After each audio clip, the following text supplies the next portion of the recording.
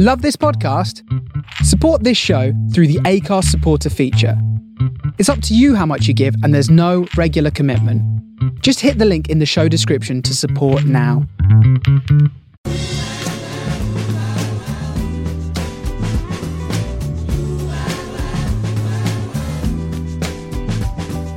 This is the Soho Radio Podcast, showcasing some of the best broadcasts from our online radio station, right from the heart of Soho, London.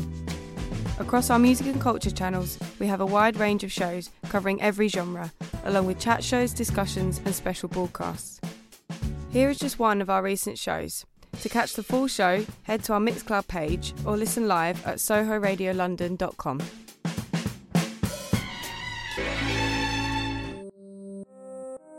Hello, I'm Stephen Coates, and this is the Bureau of Lost Culture.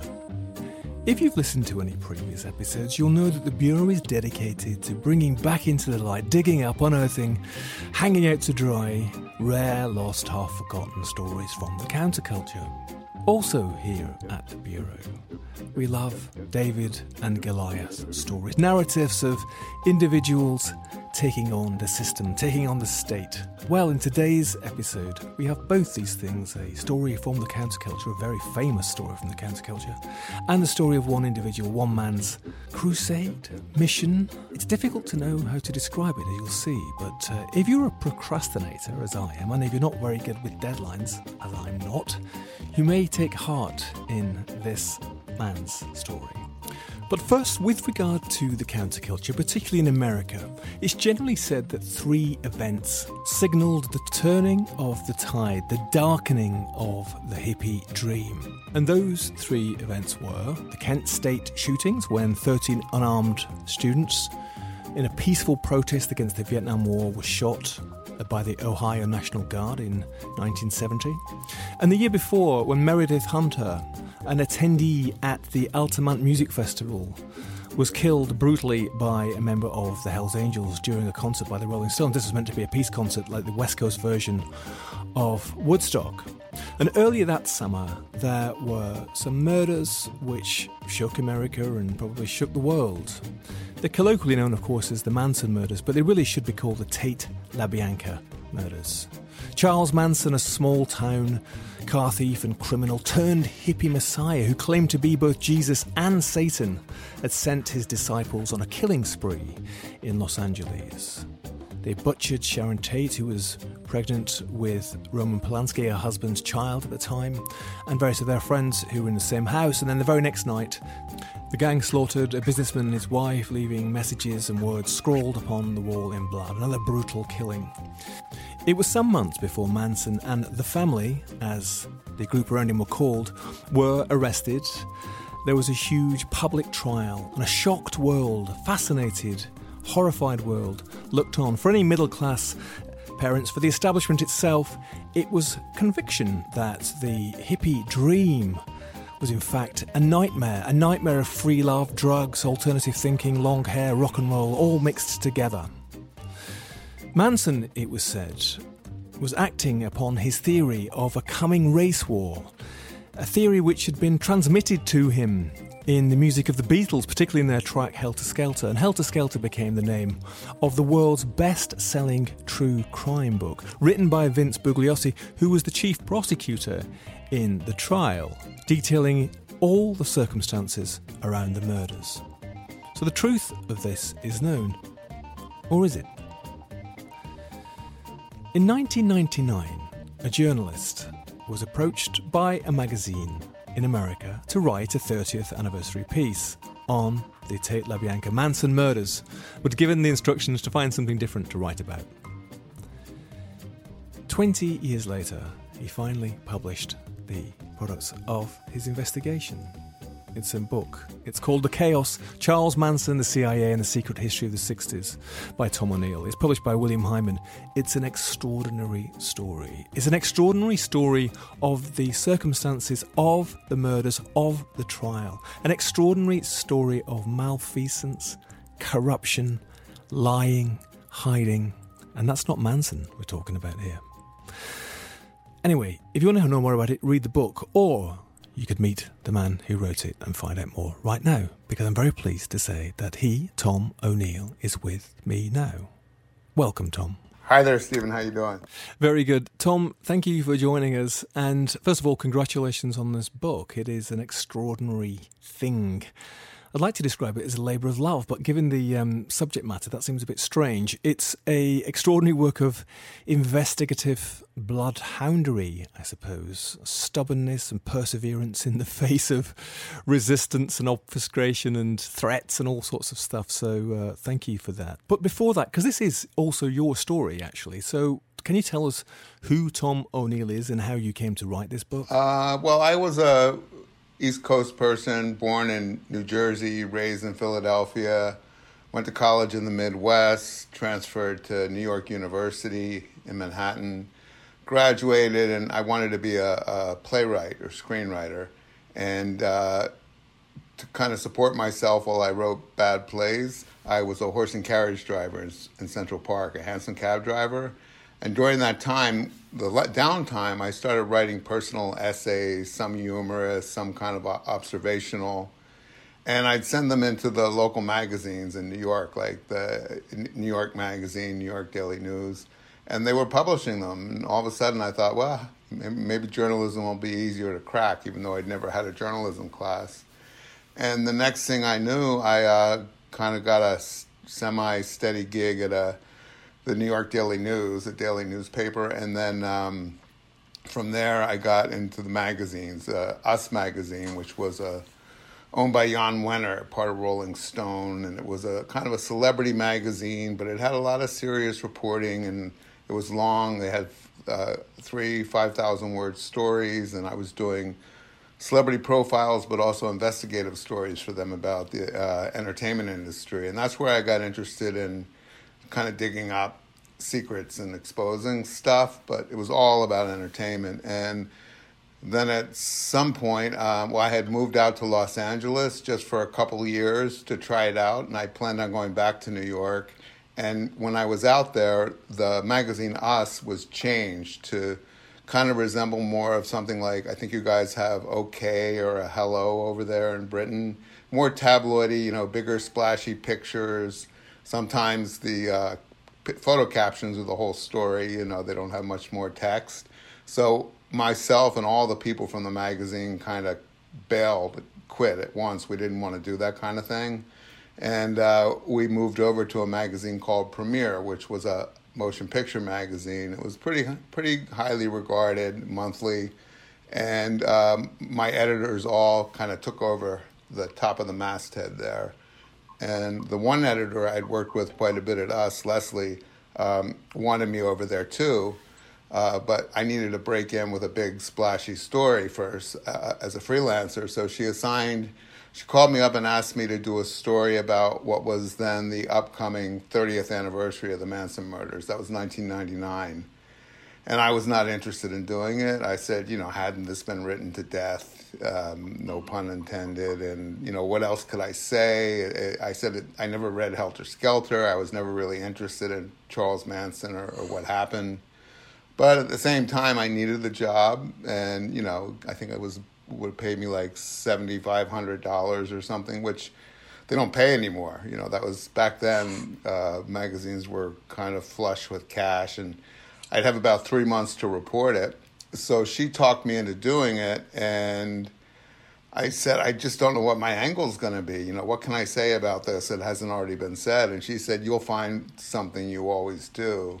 Okay, so you've got a few months and $7,500 to do this thing. And before we talk about what happened next, the murders themselves had this huge impact in America and around the Western world. And Charles Manson himself became this kind of almost like mythological figure. But do you remember when you were younger the murders happening, and what was your reaction at the time? Well, that's the funny thing. I was 10 years old in 1969 when it happened, and I don't remember at all any of it or being interested in it. But my older brother, who's significantly older than me, 8, so he would have been about 18, he swears that I was obsessed with it and that I cut out articles on the case and put them in a scrapbook. And I said, well, find me that scrapbook, because I have no memory of it. And I know I'd never read Helter Skelter, which came out 5 years later. But, I just remembered it as a lurid, horrible thing that happened. But I was more interested in sports and things and didn't pay much attention. That's ironical considering what was to happen over the last 20 years. But could you give us, you probably done it a million times before, but a little picture for anybody who shouldn't know of who Charles Manson actually was? Yeah, that's the hard part. But the nutshell version is Charles Manson was kind of a lifetime con artist from the time he was 12 or 13 years old. He was raised in West Virginia, Kentucky, Ohio by kind of itinerant mother who was in and out of jail herself for petty crime, prostitution. And when he was very young, he'd just get pawned off on grandparents or aunts or uncles while his mom did her jail stints. And she'd get out and pick him up and take him to another town and get arrested again. So he started committing crimes when he was around 9 or 10, little things. And then he ended up in reform schools and federal institutions, juvenile detention halls for boys. And he really became what we call over here institutionalized because he never lived free after the age of about 11. He went from one institution to another. And when he was finally finished with, when he turned 17 or 18 and was released on his own and expected to kind of take charge of his life, he just went right into a life of crime. And it was mostly stealing cars and running prostitutes, being a pimp. So then he was being sent to federal prison in his early 20s for 5-10 years at a time. And every time he'd get out, he'd commit another crime or he'd violate his probation or parole. And this went on until 1967. It was pretty unremarkable up to that point. People just remembered him as a little squirrely guy that played guitar not so well and wanted to be a musician and was really interested in kind of New Age philosophies and Scientology he studied in prison and a little bit of the occult and also Dale Carnegie. He read Dale Carnegie, although a lot of people say that he was illiterate, so it might have been taught to him. There's a lot of mysteries still. But when he was finally released in 1967 in Los Angeles, after serving a 10-year term for stealing a letter that had a check from a mailbox. When he was finally released, he was paroled to Los Angeles, but he immediately violated his parole and drifted up to the Bay Area, San Francisco, Berkeley, Oakland. And he showed up at the parole office up there, and they were shocked because he came in and said, I want to be here. I don't want to be in L.A., so you got to assign me an officer here. And that's not how it's done. In normal conditions, they would say, you're not even allowed in this district without permission. You're here demanding.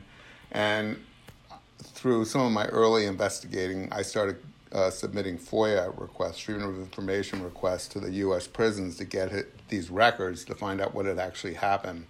I was really interested in that first year of freedom in 1967 in San Francisco when he transformed into who we all got to know as Charles Manson. It was a summer of love. It became famously known as the Summer of Love. And that's kind of what Manson emerged out of. He became kind of like this Metaphilian guru who all of a sudden commanded the loyalties of first about 4 or 5 young women, and that grew to 30 people over 2 years. And it was the first year in the hate, from the spring of 1967 till about spring of 1968, that he really just miraculously had this personality transformation and became a public figure in that community. Everybody knew who he was, and everybody saw him and the control he had over the women. And he would go to the clinic with the women for 2 reasons. He would go to see his parole officer, who was doing drug research there, for their weekly parole appointments, and the women were going to have their sexually transmitted diseases treated and pregnancies. And they walked behind him. They didn't speak to him unless they were spoken to first. if he bent down to pick something up, they'd jump and grab it. So they became really well known as this group of crazy people, these women following this man. And then in the spring of '68, they migrated to Los Angeles. And that's when they kind of penetrated the rock and roll Hollywood world through a musician named Dennis Wilson, the drummer for the Beach Boys. So, again, it's hard to tell it in a nutshell, but that was kind of the foundation story. And then what happened next was the murders. And it's difficult, isn't it, to underestimate the impact of those murders looking back. I mentioned in the introduction, they seem to be one of these historical events, which signal the turning of this golden hippie dream into something much darker. Could you talk a little bit about the how it did affect, the counterculture in America, or the perception of the counterculture in America? Yeah, a lot of scholars and people like Joan Didion famously said that when she woke up the morning of August 9th and learned about what had happened to Sharon Tate up at the house and some other people who she was friendly with, she said this was the end of the hippie dream, at the end of the 60s. It was pretty shocking. And what's interesting to me was nobody knew how or why the murders happened when they happened, but a lot of people immediately labeled them as the end of the hippies because these beautiful hippie people were killed, really horribly, ritualistically, with hundreds of stab wounds, blood writing on the wall. But it wasn't until 3 months later when the group that had done the killings was identified on the front page of every paper in the world as a group of hippies that lived communally at a movie ranch outside of LA. And the women wore peasant dress, they breastfed their babies, the men had long hair and necklaces, and they looked like every hippie that prior till then you thought were harmless flower children. But now there was this veneer of evil and horror associated with them. And to me, that was really the end of the 60s, when you saw that these people that seemed harmless in the beginning, except to the establishment. And, the establishment was always afraid of what was happening to their kids, because the kids are, they're just completely abandoning the norms and structures of their parents, quitting school, taking drugs, not getting married, doing free love, and fighting against the war. So there was what was considered a revolution was happening in America. And Lyndon Johnson, who was president in '68, chose not to run again. And it was pretty surprising, because he just decided he couldn't end the Vietnam War. He didn't know how to. He was terrified of what was happening domestically. He had been convinced by J. Edgar Hoover, the head of the FBI, and Richard Helms, the head of the CIA, that the Chinese communists had infiltrated the youth movement, and there was going to be a war, like a civil war in the United States between the races and the left-wing political people. So Richard Nixon took over, and he couldn't handle it any better than Johnson. And then everything culminated literally in August of '69 with this horrible massacre that kind of put a big end note on everything. Yeah, and one of the things which the book does, very convincingly, based on your investigations and extensive research and documents that you found, is that it would seem that it's very possible, if not probable, that Manson himself had been used prior to the murders as a means of undermining the hippie movement itself. That's certainly possible. You're very careful not to state anything as facts that you can't absolutely establish, but it seems likely that is a possibility, at least, that he, amongst other people, and there's a whole cast of characters involved in this, from the CIA, various known about projects and stuff to do this, to undermine the potential social revolution, to attack left-leaning groups, and that Manson himself was possibly, very possibly, one of the means of doing that. Yeah, well, famously, the historical version of the murders that the prosecutor, Vince Bugliosi, presented to the jury, and then later wrote his book, which to this day is the best-selling true crime book of all time, Helter Skelter. He posited that Manson was convinced that there was going to be a race war, an Armageddon-type race war that would end life on the planet as we know it. And that will begin when the blacks finally rose up against the whites and wiped each other out. And he prophesized this from lyrics in the Beatles songs from the White Album that he said were messages to him from John, Paul, Ringo, and George, and also from passages in the Bible. And he convinced his followers that the race war was imminent, but he had found a hole in the desert where he was going to hide them during this race war. And he said that the blacks will prevail. They'll kill the whites. And then once all the whites are wiped out, he and his followers would emerge from the desert and take over the blacks because they weren't as smart as he and the whites. And they would make them their servants, slaves again, put them right back into slavery. And then he'd repopulate the world with his perfect offspring. That was his helter-skelter kind of scenario. And the murders that were committed because Manson had become impatient. The race war was supposed to start of its own accord, but it wasn't happening fast enough for Manson. So, and again, this is according to Bugliosi's official version, Manson decided to light the spark, to get it going.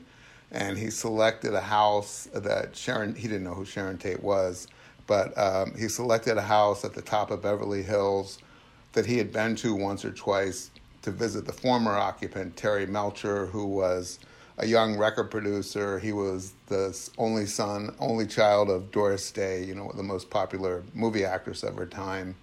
And he was a talented music producer. He produced the Byrds, the Mamas and the Papas, Paul Revere and the Raiders. He worked with the Beatles even.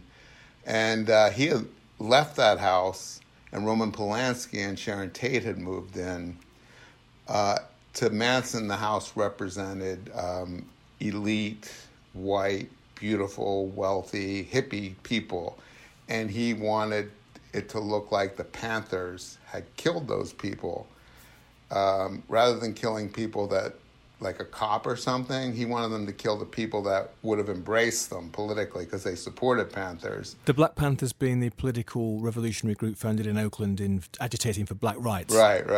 Yeah, it's kind of like how the whites we now support or Black Lives Matter. They're like a pet cause.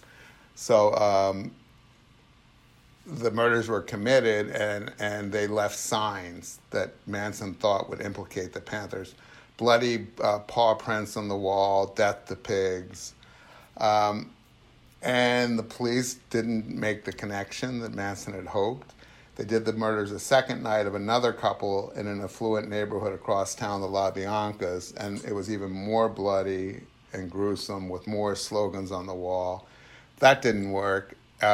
Manson still fled out to the desert. He was eventually captured. And then Bugliosi, through interviews with Manson family members, he heard bits and pieces of this. Now, where I begin to disagree with Bugliosi's conclusions is I do think that Manson preached this helter-skelter thing to his followers, and he used that to get them to do his bidding. But I don't believe for a second that Manson ever believed it. I think there were other reasons for the murders, and I think that Manson was being manipulated by outside forces. And this is where it gets complicated. And it is complicated, and you set it out, the complications, at length in the book. And it's very apparent quite early on in your investigations that you meet with Bugliosi, the prosecutor, who's used to doing this, is used to people asking him about what happened, and he's used to giving his stories. And quite quickly, you and him at first, you're sort of good buddies, aren't you? You go around to his house and his wife cooks you cakes and, you're ringing each other up and it's all very chatty and stuff. But, of course, you start investigating as a journalist and you start to uncover all sorts of oddities. But tell me, why? I mean, other journalists had looked at this. Many journalists had looked at it. What was it for you? Somebody who's, as you said yourself, you hadn't been that interested in the murders themselves, but you got this commission to write a piece in 3 months, and you set off on this 20-year odyssey you would not let go. And I know it came at a cost of financial hardship and probably all sorts of other hardships for you. You got your teeth into it, and you just kept going like a bloodhound. Why? Here's the difference between me and other journalists who've looked at it. The journalists who looked at the case at the time when it was happening, and I interviewed quite a few of those old-time reporters, and they all told me, a lot of them, that they sensed that things didn't add up. But Watergate hadn't happened in the United States yet. That was like 1974 that it really exploded. And people just trusted official institutions. Reporters didn't so much, but it was really hard to investigate police and courts and parole boards and criminals probation programs, because up until then, none of them had ever been exposed as being completely deceitful until Watergate, until the biggest, most important institution in the United States, the presidency, we found out that they were committing crimes there. And that, after that, I think if these murders happened after that, there would have been people like me doing this kind of work. So nobody just ever came around to looking at the case, except for me, until 30 years later, from a jaundiced eye, from like skepticism. And that was mostly because I couldn't figure out what to write about it without repeating the same old tripe that had been written about it. And once I found out new information, the frustrating thing was not being able to find a beginning and a middle and an end and explain it all. All I could see was, wow, Bugliosi should have turned this over to the defense, and he didn't. And the fact that he didn't meant that the defendants didn't get a fair trial. They should have been able to use this evidence, and their defense attorneys should have been knowledgeable of it. And all the defense attorneys told me they never saw this particular evidence. It also meant that Bugliosi put key witnesses on the stand, Terry Melcher, some others, who created this narrative and this timeline of the murders that was a complete lie. And he knew it. He suborned perjury. If you suborn perjury as a prosecutor in a capital case, a murder case, if it's proven that you suborn perjury and the defendants get the death sentence, you can also get the death sentence, the prosecutor. So this was pretty serious stuff. Right, it was a very, very high stakes game, right? Right, yeah. When he found out what I had, first he was kind of stalking me and calling people before I spoke to them and told some not to talk to me, and then he would call people after I'd spoken to them and to find out what they'd said to me. And then when we had our final big face-to-face confrontation 7 years after I'd begun this at his house, it was an explosive 6-hour afternoon with a lot of screaming and yelling and threats. And and that was still only halfway through the 20 years. It's a fascinating, grimly fascinating section of the book, your interviews and conversations with him and how he reacts when he finds out what you're up to. There are many villains in this tale, of course. Manson is the worst, probably, but Bugliosi himself is a villain. He'd been up to all sorts of stuff before this case. He really shouldn't have been in the position that he was in. He got up to all sorts of stuff later. He was not bothered about the truth. Due process. That stuff didn't seem to matter to him.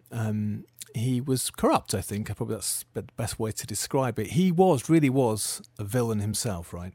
No, and I said to people, to me, he was as dangerous as Manson.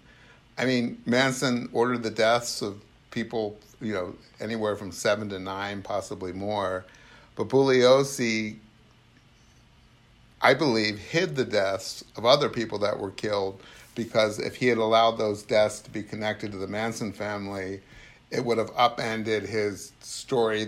All he wanted to do was get them in prison, that core group, at any cost, and have as sensational a trial as possible, because he wanted out of the DA's office. He wanted to ultimately run for president. He wanted to be a famous author, thinker, public speaker, and he did run for higher office, but some of the scandals that I write about in my book, personal scandals where he was involved with stalking his milkman because he thought his milkman was the father of his child, and then threatening him, and then beating up a mistress who wouldn't have an abortion. All this stuff came out and ruined his ambitions to ever get elected to office. You, as I said already, but it's worth restating, you're very careful not to come to definitive conclusions. You lay out the evidence, you lay out all the things that you find, you suggest some narratives which seem to fit or are much nearer to the truth, and you set out to, in the beginning, I think, to dispel the untruths and the lies. And when it comes to the truth, do you think that it is out there, that there is an actual truth behind all this stuff that can be found now? Yeah, I think there are probably at least a half dozen living people who know what really happened. Linda Kasabian, who testified for the prosecution and got off without any jail time. You know, I spent 2 weeks in horrible Tacoma, Washington, where she lives. It just rains every day. It's gray and cold, and she would not talk to me. She's given 3 interviews over 50 years, you know, since she got off, and she's constantly contradicting herself. I don't believe a word of what she said when she testified. I think she knows the truth. I think Watson knows the truth. I think the truth is on these audio tapes that when your listeners, if they read the book, they'll see why the tapes are so important and why the LAPD, it's the only piece of evidence in this case that they refuse to release, and they've never given the same story for why they won't release it. There's a parole hearing today for Leslie Van Houten, one of the women murderers, and I work closely with her attorney, and he's been trying to get the tapes released through the courts, and at the parole hearing today, he's making another argument publicly, so I don't know if they'll cover it in the UK, but it'll be covered tomorrow. The tapes will be written about in the papers, but I think that, yeah, the answers are there. And, you know, I could report on this another 20 years, maybe get the answers. And I don't want to do that, but I might do some follow-up because there was so much information left out. And since the books come out, you know, I get calls and messages a lot, and 1 out of every 50 actually is something worth following up. And it's exciting when you get that, but at the same time I go, oh no, they're dragging me back in. You do express that this is somewhat provisional and there's a lot more information that's not actually in the book and there's a lot more to come. But I think in the end, in fact, you worked with another author, Dan Piepenbring, to actually finish the book, just to get it out, I imagine for the sake of your mental and financial health. And if it's not too personal a question on that subject, I mean, how on earth did you survive financially, you know, during all this time, 20 years, long after the original fees for this article had expired? It was crazy. So what happened was, after the 3-month magazine story extended beyond 3 months, I had kind of sucked the editor-in-chief of the magazine into the story, Jim Miggs. And he got so obsessed with it, like I was, he kept saying, keep going, keep going. And he would give me a separate contract every month without a deadline for, I think the total was almost 2 years. He paid me just to report this story. And then he got fired and by the board of directors. And I was never told it was because of this, but I was told that it might have been because of this. And when he left, the replacement came and saw that they had spent a substantial amount of money on a story for one reporter working on for 2 years. And he called me up. He said, hey, I'm so-and-so. I'm the new editor here. I took Jim's place. I need this story in a month. 30 days, whatever you have, turn it in. And that's when I got my book agent. And my book agent, through a couple of months, got me out of my obligation to the magazine. We had to make a settlement agreement and promises about me repaying them. So at that point, then I spent about 2 or 3 years just on my own, reporting and writing a book proposal. And I borrowed from my family, who were very generous and luckily in a position to do it. And then we sold the book to the first publisher, Penguin Press, for a lot of money. I mean, it was more than any nonfiction writer had gotten for a first book, I was told, in a long number of years. And then they canceled the deal. So I had money then until 2012 when they pulled the plug on the deal. And they said that they just couldn't wait any longer. It was too late. And the main reason was it was Penguin Press, and Penguin and Random House were merging. So they were cutting loose all their projects that hadn't happened quick enough. But then they sued me for a return of the advance. So that really crippled me financially. So for the first time, during the 2 years of the lawsuit, I had to drive an Uber. And I would work all day and drive Uber at night. I never stopped working on this. And I couldn't take anything out and try to sell it until the lawsuit with Penguin was resolved. It was, but I owed them a massive amount of money. And then Little Brown came, who ultimately published the book. And I knew at that point I needed a collaborator. I just couldn't do this on my own anymore. And I just lucked out. I mean, there have been a few candidates before Dan, the one I got. But Dan was just the perfect guy. His name's Dan Piepenbring. Before me, he was working with Prince on Prince's memoir. And Prince died, I think, 4 or 5 months into their collaboration. And it was a shame. I mean, it was obviously a shame that we lose Prince, but Dan was really close, had become really close to him. But that helped me because once Prince died, Dan couldn't continue on the book until the Prince estate resolved a million different legal matters. So he had a year, he thought, to do something. And his agent is at the same agency as mine. They put us together, and, the guy was, I think, 28 then. He wasn't alive when any of this stuff happened. And I thought, he's too young. He worked with Prince, but he'd never written a book before. He turned out to just be perfect. I mean, to get all my thoughts in order, help me organize.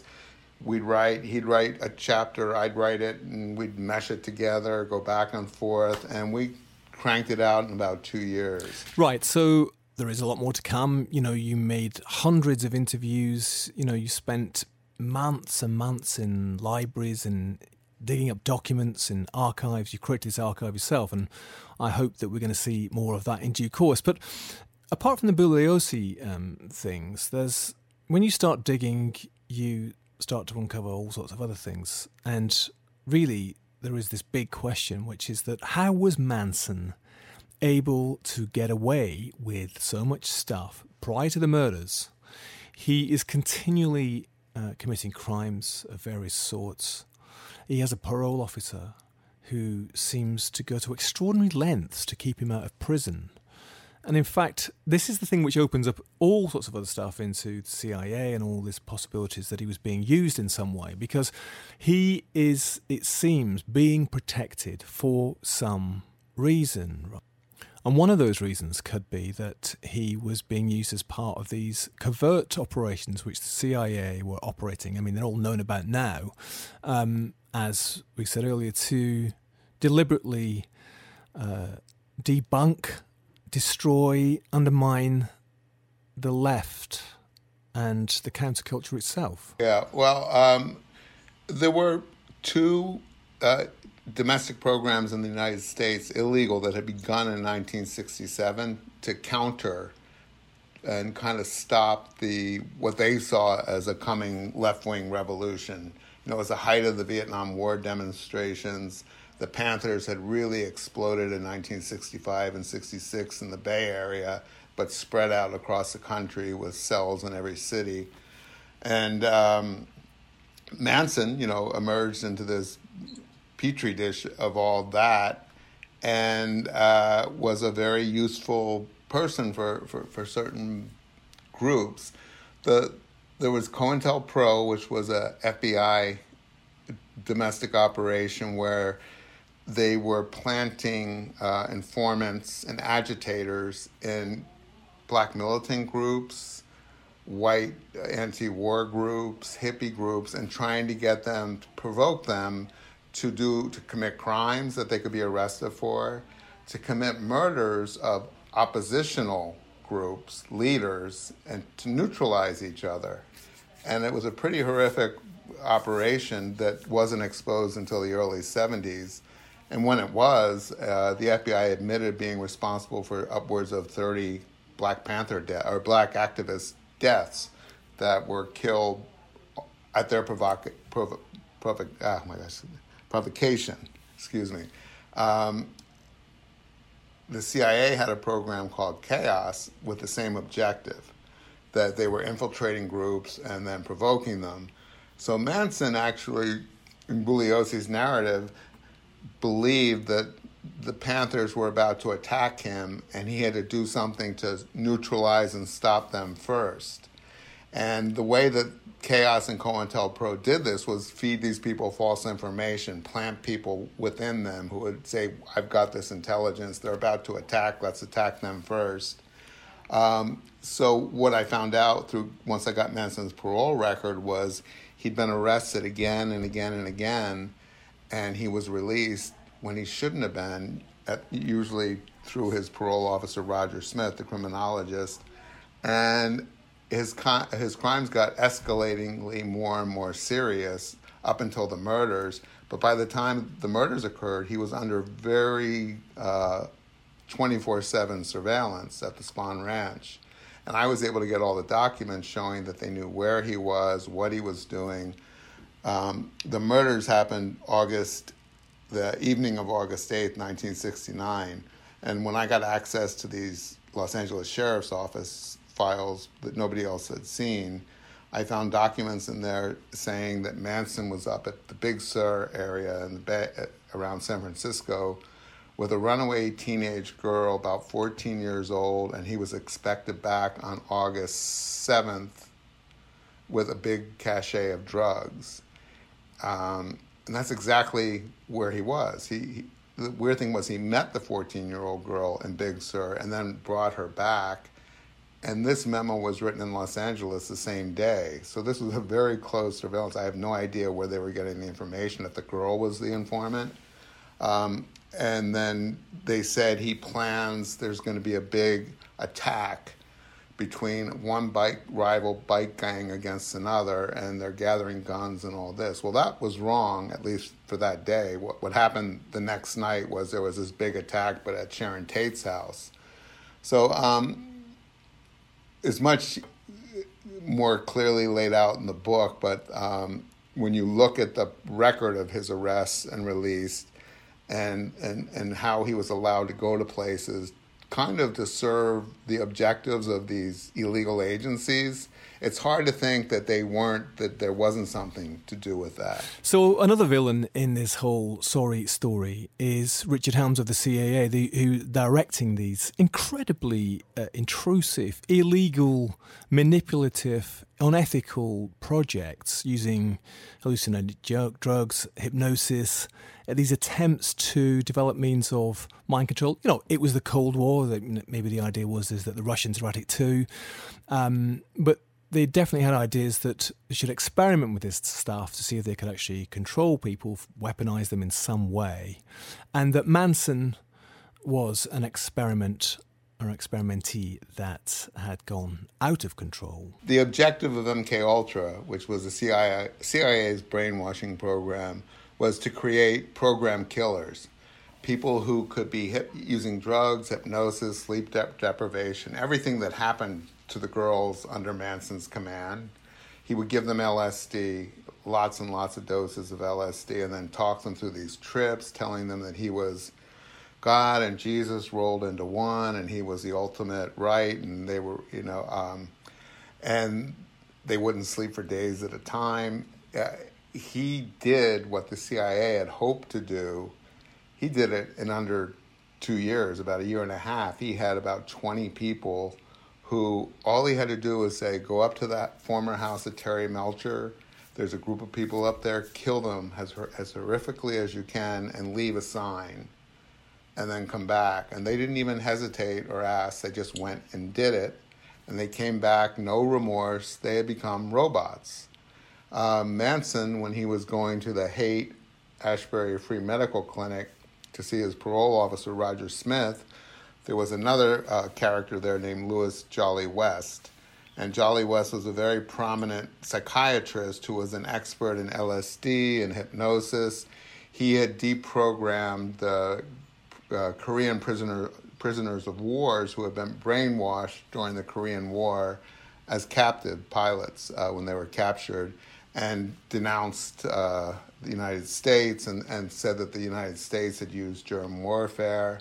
When they came back, Jolly West was a young colonel in the Army, and he and 4 or 5 other psychiatrists got those people deprogrammed, and they said they were brainwashed, and he wanted to learn, and the CIA wanted to learn how they were brainwashed. He became an integral part of MKUltra. But when MKUltra was exposed in the mid-'70s, West was named as a possible active participant of someone who was, illegally giving drugs to people without their knowledge, and he denied it and was never investigated. I found in his archive at UCLA, he ended up at UCLA after he died, all of his papers, and in his papers was correspondence between him and Sidney Gottlieb, who was a scientist who they called him Dr. Death, who ran the MKUltra program for the CIA. And Jolly West wasn't just, an asset. He wrote the blueprint for the whole program. He was at the Hague Clinic when Manson was there every day for that summer, looking for people to be candidates. So it's a lot of coincidences, but they're pretty remarkable, and it's better to see them in the book because everything's contextually laid out. Absolutely. Tom, during this whole 20 years odyssey, we know that Bugliosi and other people were threatening you with lawsuits, trying to get you to stop digging. Did you feel, bearing in mind the fact that you were getting into some very marshy ground politically about the institutions in America, did you feel resisted or even threatened by any of them? Resisted all the time. I didn't feel threatened too often. A lot of people think that I must have been getting letters under my door or strange calls in the nights. The only people that threatened me in a very significant way were Bugliosi, a couple cops, a couple other former district attorneys, and Manson, but I never took Manson seriously, and some of the followers, but and some drug dealers and stuff who were involved in the drug selling that was going on at the victim's house. But I never felt, a lot of people say, were you followed? Did you think your phones were tapped? I never felt any of that was happening. You did mention that there are 5 or 6 people out there still who you think do actually know the truth of what went on. Who are those people? Linda Kasabian, Tex Watson, I don't know if your readers are going to know who they are. There's a core group in the Manson family who didn't go to prison. Sandy Good, who was very close to Manson, Nancy Pittman, Squeaky, Lynn Fromm, who did go to prison for the assassination attempt of Gerald Ford. She's out now. All of these people, I went to their doorsteps and begged them to talk to me, and they wouldn't. Steve Grogan, I think Bugliosi's wife, who worked very closely with him, knows the truth. A few people, unfortunately, have died in the last few years who I think know the truth. And what do you think stops them telling the truth now?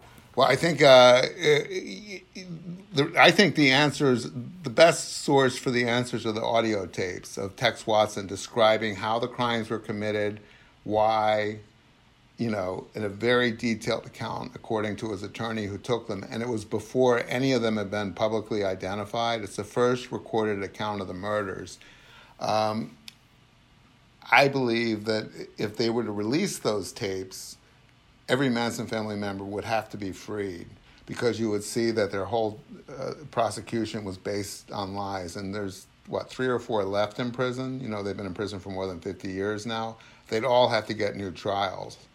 And it would be a disgrace for the DA's office and the prosecution, because it was really a slam dunk case. I mean, they had all the evidence they needed. Bugliosi didn't have to do what he did. And it would be, after the OJ case, not convicting OJ was a big embarrassment for Los Angeles law enforcement. If it ever came out that this whole case against this group was fabricated, that they definitely did it, but that all this other stuff happened and there were other people involved who were protected, people who might have been more responsible even, government people. All that information is just too damaging to the status quo. Do you think that Linda Kasabian or Tex Watson have been incentivized in some way to not tell the truth? Well, I think Tex can't speak because his only way of getting out is saying everything he's told.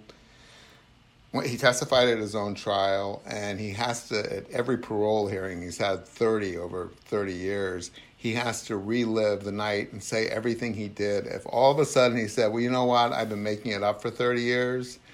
Actually, there was a CIA agent who was telling us what to do. That wouldn't work for him because they're going to say, why didn't you tell us this 30 years ago?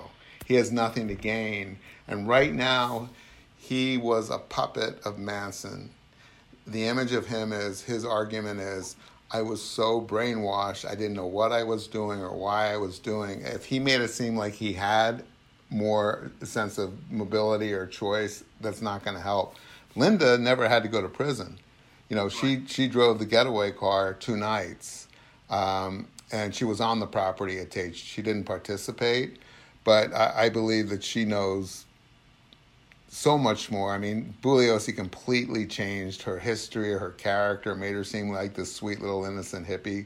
She was a biker chick from Boston who'd been arrested a whole bunch of times prior to that. Some of that was for drug transactions and things. She was older than the other woman, and she got off, pretty scot-free. Right, so we're drawing to a close, and if we can, maybe we can go sort of full circle right the way back to Manson himself. I know you had a couple of brief phone calls with him, but what do you think it was that meant that a petty criminal, with a terrible childhood, was able to turn into this messianic figure who was able to control and influence other people so much that he could get them to commit these awful crimes? Now I wish I had my copy of Helter Skelter in front of me. There's a paragraph in Helter Skelter, it's in the epilogue of the book, where Bugliosi says, after he's written about the whole, they've gone to prison, they're put away for life, and then he kind of writes about what he learned from this, and he says, the one thing that I've never been able to figure out, the biggest mystery of this case, is how a tiny 32-year-old ex-con from West Virginia could learn how to so manipulate and take over the minds of young, mostly innocent and mostly female followers and transform them into robotic, savage killers who would act just on his command. It's something that to this day keeps me up at night. And he says, is it something he learned when he was in prison? Is it something he intuited it? Or, and this is how the paragraph ends, is it something he learned from others? We'll never know. And when I read that in the very beginning, before I'd ever even heard of MK Ultra, Jolly West, or Chaos, or all these secret organizations, I knew about none of that. That's what made me go to the hate, because I thought, well, he became that person in 1967 to 68, and then he went to L.A., and hardly anything had been written about his time in the hate. So I literally was up there for about 6 months interviewing everybody, and that's when I started coming across all this stuff, and that's when I decided there's a good chance this was shared with him by others, either in a way that he wasn't even aware of or he was aware of. And then West told his CIA handlers in 1965 he had learned how to remove true memories from people without their knowledge using hypnosis and LSD and replace them with false memories. And they had no idea which were real and which weren't. What do you think Manson's motivation for not telling the truth was? I mean, was it possible that he was incentivized in some way or still being manipulated? That's my speculation. I mean, once he was incarcerated after the trial was over, he went to Vacaville, where they do serious drug experiments and research. And he was a part of stuff that the government has never said what. They could have done the same kind of thing they did to him before, after.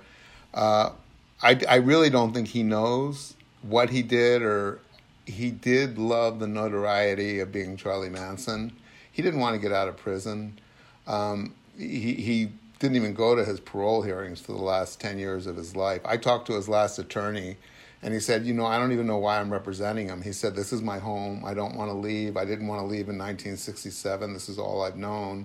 He goes, but, he got so many donations that he would pay him mostly to try to get him better treatment in prison, because he was always being put in the hole for his bad behavior. Right, okay. Well, of course, he's dead now, so maybe we'll never know. But let's talk about you and what's next. Obviously, you've got a huge amount more material didn't make it into the book, and big though the book is. So what's next? I mean, are you going to publish more about this, or more about some of the other things which you found out during the investigation? Or I'm done with all that, I'm just going to write a book about organic vegetables? That's what I keep thinking. I want to write a fairy tale for children, but I have a feeling every time I try to think seriously about doing something, there's so many little elements that were completely left out of the book. You said the Sirhan assassination of Robert F. Kennedy. I got contacted by Bobby Kennedy III about a month or two ago, and he and his wife and his father, Robert Kennedy Jr., don't think that Sirhan killed Robert Kennedy, and they're working on a project that they want me to be involved with, a docu-series that would examine the Sirhan or the Kennedy assassination, both Kennedy assassinations and Martin Luther King. So, I mean, people like that reach out to me, and I meet with them. I've got a lot of, I want to do a podcast or a documentary. I want to get a lot of the material out there. It doesn't necessarily have to be in a book. So you're not going to write the fairy story just yet, but I think I read somewhere that the book itself has been optioned and it is going to be turned into a film or a series? Well, Amazon Movie Studio optioned it. Before it was written, they got a hold of the book proposal, and they renewed the option once, and the option's up again in November. So the writer is furiously working on a script, and I really wanted it to be a limited series, like 8 hours or something. But Amazon really wants a feature film, and once I sign away the rights, I have no say in it. But luckily, the writer has told me, he goes, now I know why it took you 20 years to write the book. He said, it's so hard to try to get all this information into one, kind of conventionally written 2-hour movie. He goes, I wish I had a limited series. And I said, then just write it like that and turn it in and see what they say. So I'm going to write to him this week and find out where they're at. But we think that they're excited with what he's doing so far. But I'm not asking too many questions because I don't want to interfere. And they get scared if the writer gets too, nosebuddy and stuff like that. Sure. Well, that is it. I'm going to put in the show notes where people can find you online, because you publish a lot more stuff via Instagram and Facebook about your investigations. And I trust that you do get a chance to write that fairy story. Maybe you can come and tell it to us. Happy tale to end a postscript to all that other brutal stuff. No more nightmares, just sweet dreams. It's an amazing book. I urge people to read it or listen to it. You can get it on Audible too. And more details in the show notes. But Tom O'Neill, thank you very much. We really appreciate not only this interview and the book itself, but your incredible odyssey to seek the truth. Thanks, Tom. Thank you, Stephen. So there you have it. Chaos, Charles Manson, the CIA, and the secret history of the 60s. The Manson murders and the whole story around Manson and the family are very grim indeed. However, I did find Tom's story rather inspiring in these days of fake news and all that sort of stuff. Just that somebody could be so devoted to finding out the truth, or at least getting rid of the untruths, that they would just keep going like that for 20 years at an incredible personal cost, so that in itself I thought was a rather wonderful story. I hope you thought so too, and I hope you enjoyed, is that the right word, this episode. You can find out more about us at bureauoflostculture.com. We'll be back with more tales from the counterculture to share next time.